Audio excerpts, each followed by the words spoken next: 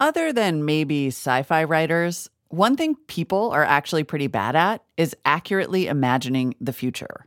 That's partly because we get hung up on thinking that the situation we have now is the situation we'll always have. We're imagining a future based on a set of circumstances that might be totally different once the future actually arrives. Here's a simple example. William Gibson, one of my favorite sci-fi authors, coined the term cyberspace back in 1984 in a book called Neuromancer, and basically predicted the internet. He also imagined 3D printers in another book in 1999, and even the kind of celebrity-driven creator culture we have today. But once, when I asked him about his super accurate-seeming predictions, he sort of sighed and said, well, they aren't really that accurate because the one thing he didn't see coming was smartphones. So none of his super futuristic novels of the 80s and 90s have iPhones in them. What I'm trying to say is that the solutions you have now aren't necessarily the solutions you'll end up with, or at least not in that form. This is where the layers come in. Innovations piled on innovations. Yes, we're super focused on batteries right now to electrify transportation and store and distribute energy, batteries that need lithium that has to come from the ground or salty water, batteries, not hydrogen, energy that comes from wind and solar and geothermal and not, say, nuclear fusion. But even now, we're iterating on those ideas. We're improving them and inventing new ones and throwing away some old ones. The future, my friend, is not yet written.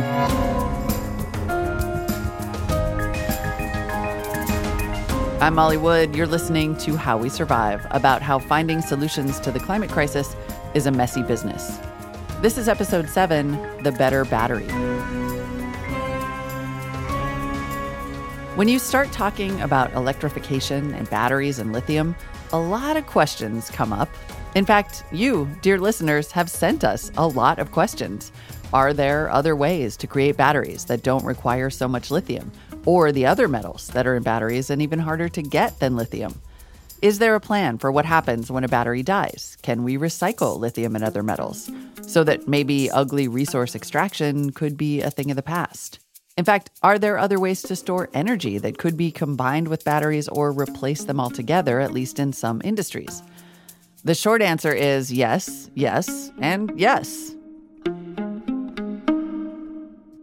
And in this episode, we're going to do our best to answer those questions and imagine some other futures, starting with a couple of brilliant researchers who are trying to figure out how to build better lithium-ion batteries and maybe get beyond lithium altogether. How about we walk you through the building and then sort of tell you a little bit what we do, and then you can focus on things that you want to? Perfect. Is that okay? Love it.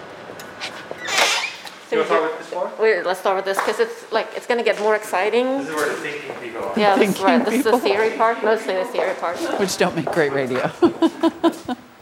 I'm among some cubicles with Christine Persson and Harold Sader. They're staff scientists at Lawrence Berkeley National Laboratory conducting research on behalf of the U.S. Department of Energy. These two specialize in materials science, battery technology, and energy storage. You have nothing to add. I have nothing to add to the building. Wow, that's unusual.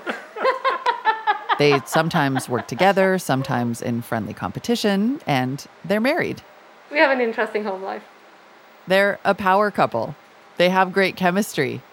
Okay, I'm so sorry. Sorry. Kirsten and Harold show me around the lab where they're designing and testing new combinations of metals and chemicals all day, every day in hopes of building better batteries. And this place is like everything you want a lab to be. There's a room full of super hot little furnaces. So this is where we cook the materials. So this is basically a bunch of furnaces. This is the Breaking Bad lab. I know, this is the Breaking Bad. I know. There's a wall of chemicals in little bottles. It is beautiful. It is literally cobalt. You should wear gloves if you touch that. Oh, sorry. And reminders everywhere that building a battery is sensitive work. This is what they call glove boxes. Picture that movie Contagion, or any sci-fi movie you've seen where someone has to interact with something very dangerous by sticking their hands into long black sleeves with gloves at the end, and then working inside a glass box that contains the dangerous thing. In this case, it's not because the materials are contagious or a deadly little alien. It's that lithium hydroxide, the kind that goes into batteries, can't be exposed to air. They have a protective atmosphere. They're filled with argon, so not oxygen, not air. What happens to the lithium if the air touches it? It degrades, it burns. Okay. If you took a piece of lithium out here in the open air, it would just spontaneously catch fire. It's happened, but he doesn't. It's happened. It's happened. It's happened. Herd is speaking from experience in the lab for sure. And even once lithium is inside batteries, there's a risk of fire if they overheat or if they're dropped or punctured. This is why, for example, some airlines make you take the batteries out of those suitcases with built-in charging to prevent overheating. And electronics that come in the mail have warnings all over them. Now, to be clear, overall battery technology is really pretty safe. Fires are rare, but they do happen. Maybe you remember the Samsung Galaxy Note 7, which had to be recalled in 2016 because of a handful of battery fires. Or more recently, the Chevy Bolt was recalled over that same risk. All of that is why the grad student we're about to interrupt has his hands in those glove sleeves and safety goggles on. Now we're going to distract you, right? So, is that an electrode you're making? Cathode materials. You can look over his shoulder. We peer in through the glass. So he has a small sliver of novel cathode material that he's trying to put together into a coin cell. He kind of looks like a watchmaker, if the watch in question was a teeny tiny explosive. But Christine explains that this reactivity is what makes lithium such good battery material. And part of their research is to figure out how to minimize the explosive part. There's a correlation between the safety and the voltage. She says nothing is completely safe. You have to have a balance between a safe enough cell and engineering safety.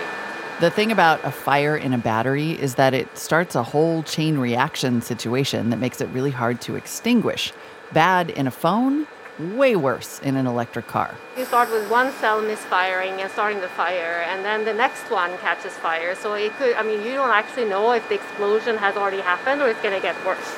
There's been multiple incidents of EV fires that were put out and then started again, right? There's the famous, they tow it to the towing yard and there it starts again because there's some cell reaction still going on and that suddenly starts to heat up again, right? One option for safer lithium batteries is something called solid-state batteries. Right now, lithium-ion batteries are made with liquid, an electrolyte made of lithium salts and other materials that lets ions, the things that actually carry the electrical charge, move back and forth between electrodes that are submerged in the liquid. Obviously, I looked this up. Thank you, science. Anyway, the liquid itself is what's flammable, whereas solid state is sort of what it sounds like. The electrolyte is solid, maybe made out of glass or ceramic that charged ions can still move through. That makes them less reactive, and they can store more energy and last a lot longer. But no matter what state it comes in, battery tech right now does still all come down to lithium. So lithium truly is king, right? It's moving so fast, it's really good. It's superconductive, it's lightweight, the price has come way down over the years, which means right now it's relatively abundant and cheap. The only problem left with lithium, right, there's only two left, is safety. And it's not a giant problem, but it is a problem, and earth abundance. Earth abundance, he said there. Herd says there's plenty of lithium on Earth, but as we've discussed, it needs extracting, and that's not the only blocker. Right now, lithium-ion batteries also rely on other key metals, cobalt and nickel, and those metals are in even shorter supply. And they're problematic for other reasons, too. They're mined pretty much exclusively outside of the U.S.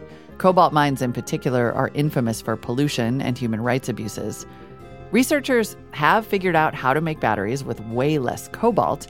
They're trying to do away with both cobalt and nickel altogether. And then, of course, the ultimate aim is to figure out batteries that don't require lithium at all. Like Sodium or magnesium or calcium that you can literally dig out of the ground pretty much everywhere. These also don't require cobalt or nickel. But like all things, the speed of the research depends on the market. Sodium batteries, for example, are much less powerful than lithium. Not good for EVs, maybe good for grid storage, but power is what everyone wants. I think in general the industry is aware and frightened by the resource issue, but that is not the same as doing something about it. So sodium will have lower energy content, and today nobody really wants to trade in energy content. That's the truth, right? As for magnesium-calcium batteries, Christine says those are still many years away.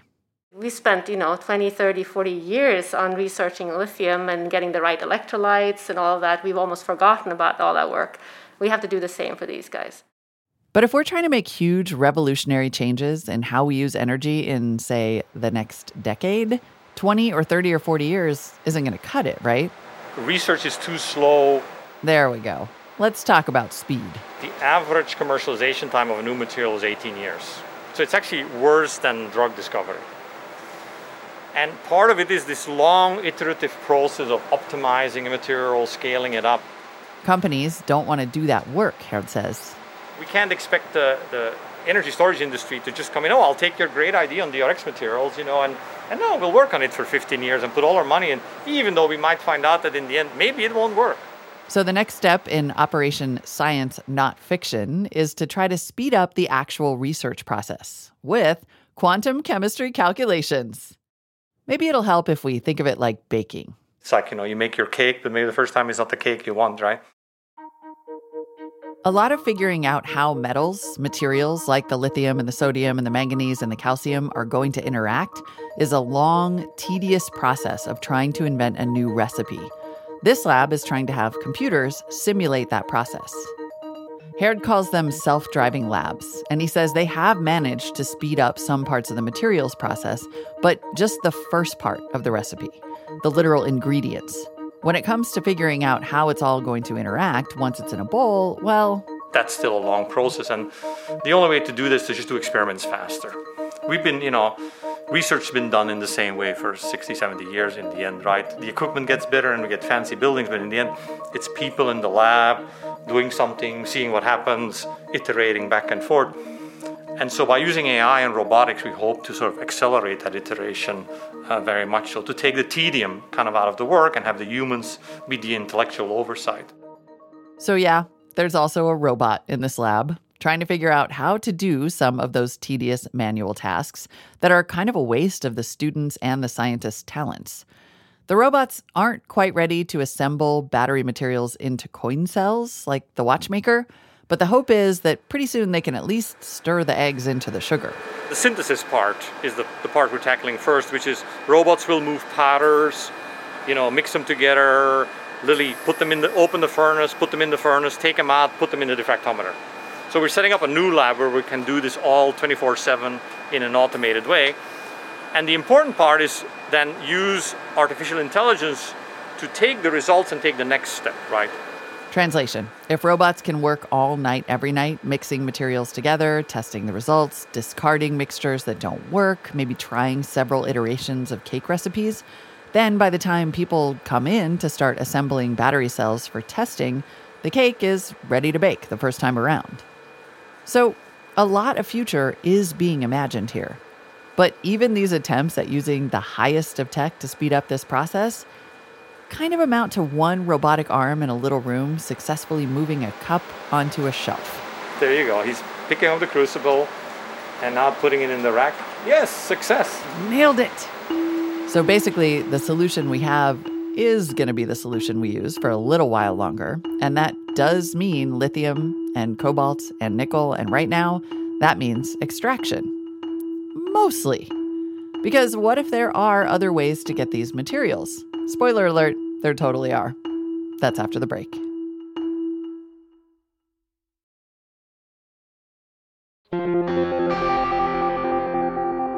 So there's this exciting new way to get lithium, cobalt, nickel that doesn't require digging any of it out of the ground.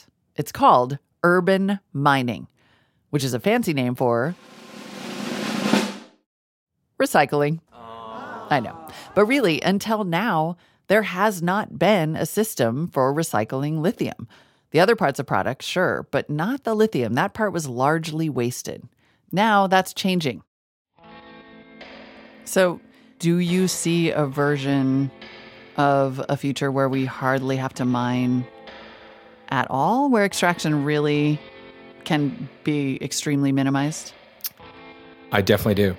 Ajay Kochar is the CEO and co-founder of a company called Li-Cycle, spelled L-I Cycle, L-I like lithium.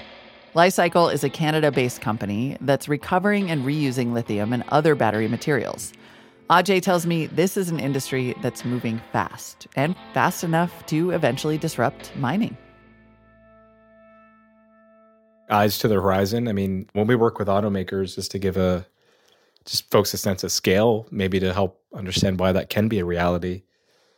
So today we're, 10,000 tons per year of lithium-ion batteries being recycled. To help quantify the number of EVs, it's roughly about 20 to 30,000 EV equivalent that we're recycling per year. And obviously, it's not all full batteries. It's not all EVs, but just to give people a sense relative to the market. And we're going quickly, to a state where we'll be recycling the equivalent of a couple 100,000 EVs in the next 5 years into our operations. But as we look out and we, work with various groups, they're starting to also forecast through to 2040 and beyond. And all of a sudden, those numbers, of course, have a lot of zeros beside them. And so, which makes total sense, right? If you're deploying millions of EVs to this next decade, when they come back and need to have their batteries recycled, it's going to come full circle. Ajay says the supply chain for battery materials is complicated, and right now it needs multiple streams: mining, brine extraction, every possible way to get your hands on lithium or cobalt or nickel. But nobody wants to be relying on the edges of the earth for these critical materials long term. And so once it's above ground in a battery pack, the total intent here is to keep it in the chain. And the enabler for that is technology. And over time, that will diminish the amount needed for mining. And that is the future that we're working towards along with our partners.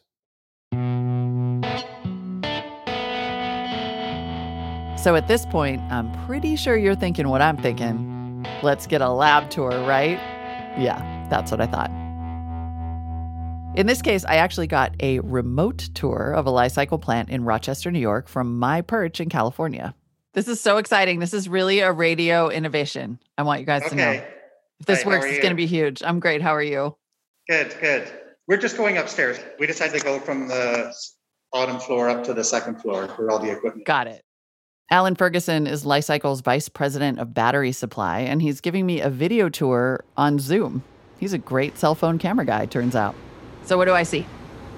So what we're seeing is the facility that actually will shred lithium-ion batteries from electric vehicles, energy storage systems, or consumer electronics. I'm looking at a big open factory floor. It's new, the floors are bright and shiny. There are all these containers or drums, the kind of thing you see in movies that usually hold something like nuclear waste. These containers are filled with batteries from cars, trucks, buses, energy storage systems, personal electronics, even scraps like leftover battery material from battery manufacturers. There's what looks like a giant slide that's actually a conveyor belt that takes the batteries into a shredder. Straight ahead is a bin tipper, but the batteries will make their way from however they were sent to us onto this conveyor. And then once they're on the conveyor, they will move up the conveyor and into the hopper of the shredder. This machine can shred 5,000 tons of lithium-ion batteries per year. The shredded material is separated out into aluminum, copper, plastic. All that stuff gets reused. And then there's the special stuff, which is apparently called black mass, a weirdly ominous-sounding term for a mix of the most important battery materials like lithium, nickel, and cobalt. The Rochester facility that I'm touring remotely is called a spoke. These are like regional centers for processing large amounts of battery material. Right now, there are 2 of them, grinding down batteries into this black mass. And that mass is destined for another facility called a hub, says CEO and co-founder Ajay Kochar. The hub is where we transform that back into chemicals. So think of those chemicals like the bricks to the house. It's probably the best way to think about it, like the lithium, the nickel, the cobalt. And that's what goes right back into a new battery material again. And boom, Bob's your uncle. Although this, much like advanced battery materials research, is still a work in process. The spokes exist, but the hubs haven't been built yet. Li-Cycle is building toward having 4 spokes around the US and Canada by next year, 20 around the world in 2025, and the first hub in Rochester will come online in 2023. All of this is with the goal of building this better battery supply chain, so people don't feel like buying an electric car is just another version of extraction with a battery that's going to go who knows where when it's no good anymore. Ajay actually comes from the world of lithium mining and extraction. He left about 5 years ago to start this recycling business after people started asking, what does happen to all these batteries when they die? What really was the tipping point, in short, we found out that as you go through the traditional battery recycling methods, you lose a lot of the valuable content, including lithium. And for us, that was so silly, right? We're helping these companies build these lithium mines and refineries. And then at the end of life, you can't even recover the material. Well, that's no better than hydrocarbons, right? So we said, we're going to have to do something here, left our careers, and here we are 5 years later at Lifecycle. We're about 170 people now, growing at a very rapid clip, and more to come. Now, obviously, EVs are still pretty new, so there aren't a lot of spent Tesla or Chevy Bolt batteries to recycle. But Ajay said the process of actually making batteries generates a lot of dead batteries. Most of the materials Li-Cycle processes today are cast-offs, recalls, and scraps, basically. About 5 to 10% of batteries don't meet the standards of the industry or are faulty in some way. This is what Ajay calls the first wave. And then the next wave of this resource, the end-of-life batteries, will be much bigger. As more and more EVs hit the road, Ajay says there will be a huge amount of material to recycle in the next couple of decades, and it will be way cheaper to recycle than to mine. To be clear, Ajay says, extraction and recycling are going to have to coexist for a while longer here. It's not like the tens or hundreds of millions of dollars that people are pumping into lithium projects across the U.S. are going to be shut down. There's a lot of attention on building this domestic supply chain, the economic benefits of that. Are people going to lose a lot of money if everybody just recycles instead of digs? Well, I think we need both, right? And I think that's where folks on either side can get a little extreme. I mean, I've heard people say, what? Never, right? Never. You've heard some people say like, we just need to recycle. And that's it. Well, the atoms need to come from somewhere. And we'll have a great source with the scrap to start, which is that 5 to 10%. And that's good. So we can start to really come into the supply chain in greater quantity.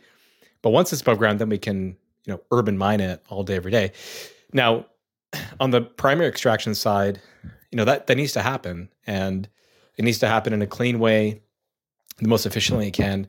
I think the latent tension here is those are long lead, very capital intensive projects. I think in the world we're in, the capital's there. I think there's recognition that that's needed to make this happen. But there are some things that are just time, right? To explore, define a resource, it just takes time. And sometimes those timescales are not congruent with how demand is increasing, nor is it congruent with how fast does it maybe take to build a battery factory. Right. So these things really need to develop in parallel, but there's a point at which the lines will kind of intersect and start going in the opposite direction. Yeah, exactly. Now, there are a whole bunch of companies jumping into the battery materials recycling game. It's expected to be a $24 billion industry by 2030, which is about 8 times as big as it is right now. And people in this industry say the U.S. could really benefit from some state and federal regulations around battery recycling to guarantee and grow this market and sort of force automakers to get serious about recycling their batteries. Meanwhile, because of the raw materials issue, Tesla and at least one major Chinese electric car maker have said they hope to transition to batteries that don't use cobalt or maybe even nickel in the future. But yes, they're still going to need lithium. So what else is out there that we haven't imagined yet? What is the William Gibson smartphone? The unexpected twist that shifts our vision of the future into something else entirely? Well, if I knew that, I'd be writing cool books. But to answer some of those questions from the very beginning, yes, lots of companies are working on ways to deal with dead batteries and get valuable resources out of them so they don't get thrown away and become toxic waste. And of course, to recover what's inside. New types of batteries? Also, yes. The research into new battery tech is full steam ahead, from the new materials combinations that Christine and Herod's quantum chemistry calculations are working on, to even a promising new type of storage battery called iron flow. At least one publicly traded company is developing batteries made out of basically iron, salt, and water, which they say can store renewable energy for up to 12 hours and last up to 20 years. And new kinds of storage that aren't batteries at all? Also, yes. There's the possibility of using hydrogen as both a fuel and for energy storage, as long as it's what's called green hydrogen, the kind that's created by splitting water molecules into hydrogen and oxygen using renewable energy, and not the kind that's cheapest and most common today, which is produced using natural gas. When it comes to generating the energy itself, well, a lot of folks say we're going to have some serious conversations about nuclear energy in the future. China is planning to build 150 new nuclear reactors to generate carbon-neutral power over the next 15 years. In the U.S., a company called X Energy has gotten $160 million from the Department of Energy for one next-generation nuclear reactor to be built in Washington state. Then there's the dream of much cleaner nuclear fusion. Tons of money is going into that these days, and apparently it might be getting kind of close. I'm just saying, in the Foundation novels by Isaac Asimov, which you can kind of tell were written in the 50s, nuclear power is miniaturized and available in everything from weapons to personal space shields to spaceships. It's all basically magic. And as Arthur C. Clarke, author of 2001: A Space Odyssey, says, magic is just science we don't understand yet. The point here is that there are a lot of possible futures, as long as we're willing to put in the time and the effort and to put our minds to the task at hand.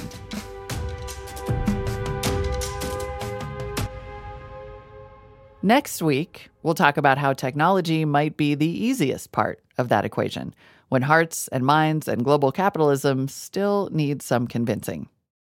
And if you have questions about any of this, the endless life cycle of lithium, the combustible lab materials, the batteries of the future, send it all our way. survive@marketplace.org.